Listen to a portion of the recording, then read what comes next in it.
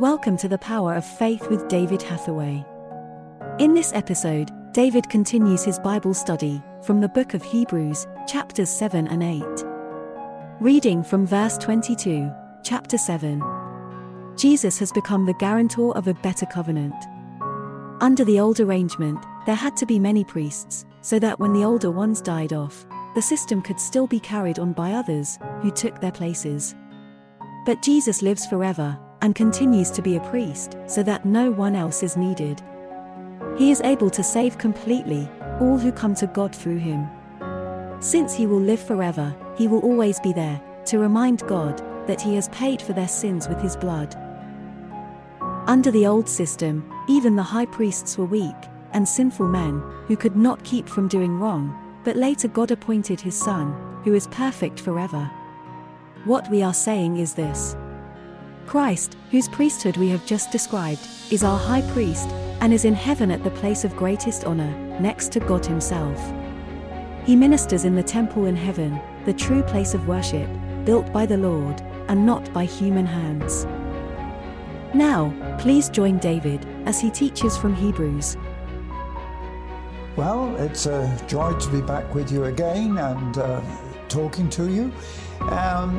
I hope that you're enjoying this series, and in actual fact it's really best if you follow the whole series, because dealing as I am with specific books in the Bible, if for any reason you are watching for the first time, please do trace back, and you can. At the end of the program, I'll try and give you the way in which you can actually view the earlier messages, because it's important. Now, usually in Hebrews, I've been dealing with the New International Version, but I do believe now, on this occasion, I need to go back into the Authorized Version. Normally, in preaching, I use the Authorized because there can be confusion with the different translations. And I don't know, but people call me old-fashioned, but I still think that basically, to me, the most accurate is the King James or the Authorized Version of the Bible. Now, in order to try to explain this, what we're dealing with here very clearly in chapter 7, and we're going to be continuing in chapter 8, is priesthood. Now, it's obviously clear that towards the end of chapter 7, if I can recap a little bit on what I was saying previously, that in this, Jesus is referred to as the high priest. He's identified with this chap called Melchizedek, who was the king of Salem. But many of us believe that Melchizedek, because he's without beginning and ending, was in actual fact a pre-incarnation appearance of Jesus. So that when you understand that, you'll understand a little bit more, because if we come back to the end, I'm looking at verse 20 of chapter 7, it's the creating of the priest in verse 21. Those priests which were made without an oath, that's with an oath by him that said to him, the Lord swear and will not repent. You're a priest forever after the order of Melchizedek. Now, it's quite clear that Paul, who's writing to the Jews here, the Hebrew people, is quite clearly identifying Melchizedek as being different to all the normal priests. And yet, Melchizedek represented the Old Testament dispensation. Now, let's get this right, and I think it's important that we begin here. Melchizedek, referred to here, represents the Old Testament. But in verse 22, Jesus was made a surety of a better testament.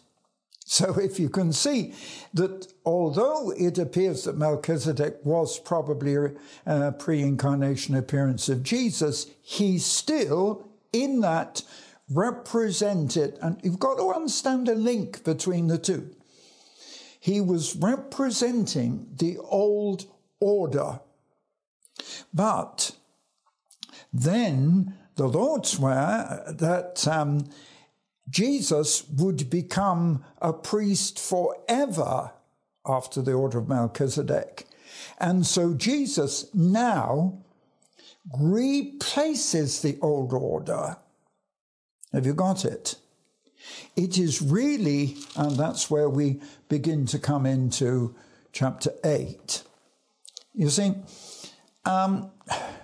if you look at the end of chapter 7, the high priest had to make sacrifices, and those sacrifices were for sin.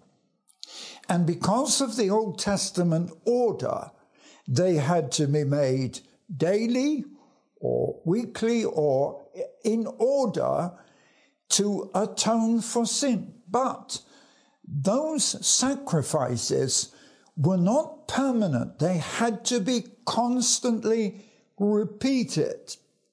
Now, the new high priest has come, and as you will see, his sacrifice is final. We don't need any more.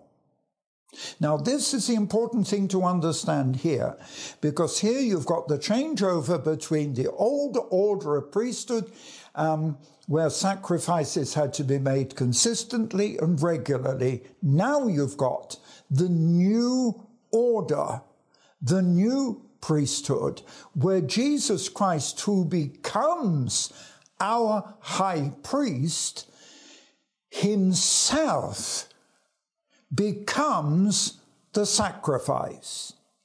I am trying to explain this to you, so I want you to understand.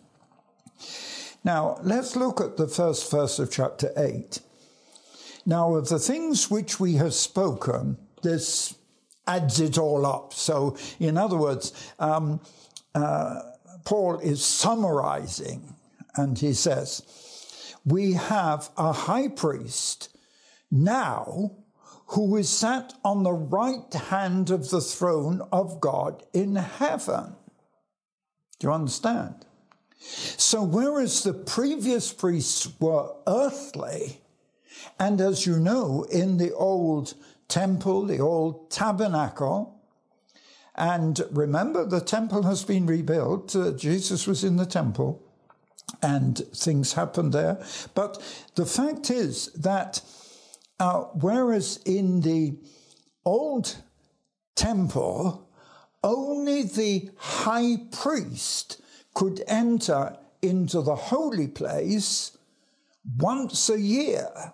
And in fact, it's quite fascinating to realize that he wore a specific robe with bells on the bottom. And the reason was that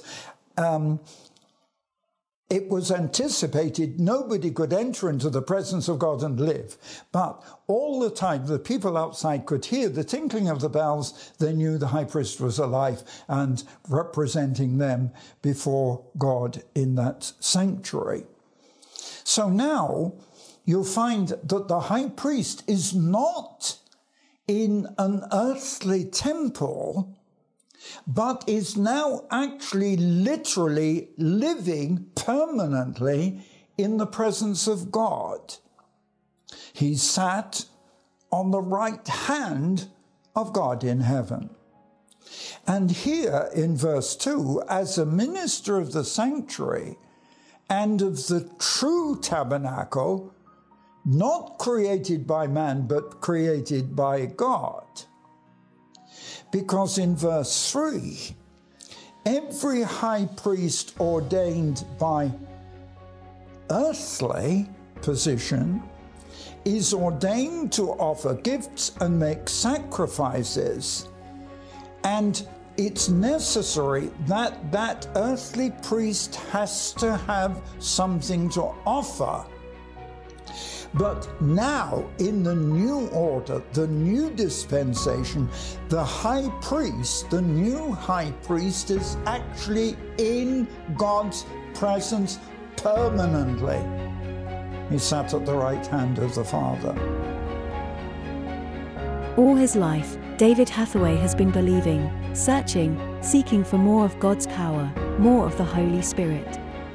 In his book, A Faith Beyond, David shows how to make faith work. David believes that none of us fully comprehend how great our God is, or the limitless extent of his power here on earth. But the only way to see and demonstrate the power of God is by having a faith beyond. Because there are no limits to God's power. Order David's book, A Faith Beyond, by visiting our website, eurovision.org.uk/shop. Reflecting on the war in Ukraine, we are reminded of the immense challenges that have been overcome and the lives we have touched. However, the journey is far from over. The road to recovery and rebuilding is still long, and the need for support remains great. We are steadfast in our dedication to continue serving the people of Ukraine, standing alongside them as they rebuild their lives and their nation. Thank you for continuing to support our evangelism and ongoing work in Ukraine. Your donation enables us to provide humanitarian aid to those displaced by the war. And through your support, we are able this year to evangelize in Armenia, Georgia, and Kazakhstan. To make a donation, visit eurovision.org.uk/donation. Thank you for listening to the Power of Faith broadcast with David Hathaway. We would love to hear from you. Contact us by visiting eurovision.org.uk. Also available online are many free teaching resources to help you on your walk with God. David has written many faith-building books to encourage and inspire. Order these online today. Each month, David ministers online and in person. Our ministry is only possible because of the faithful support of so many people. For details on our evangelism and humanitarian relief work, visit eurovision.org.uk. Thank you again for listening.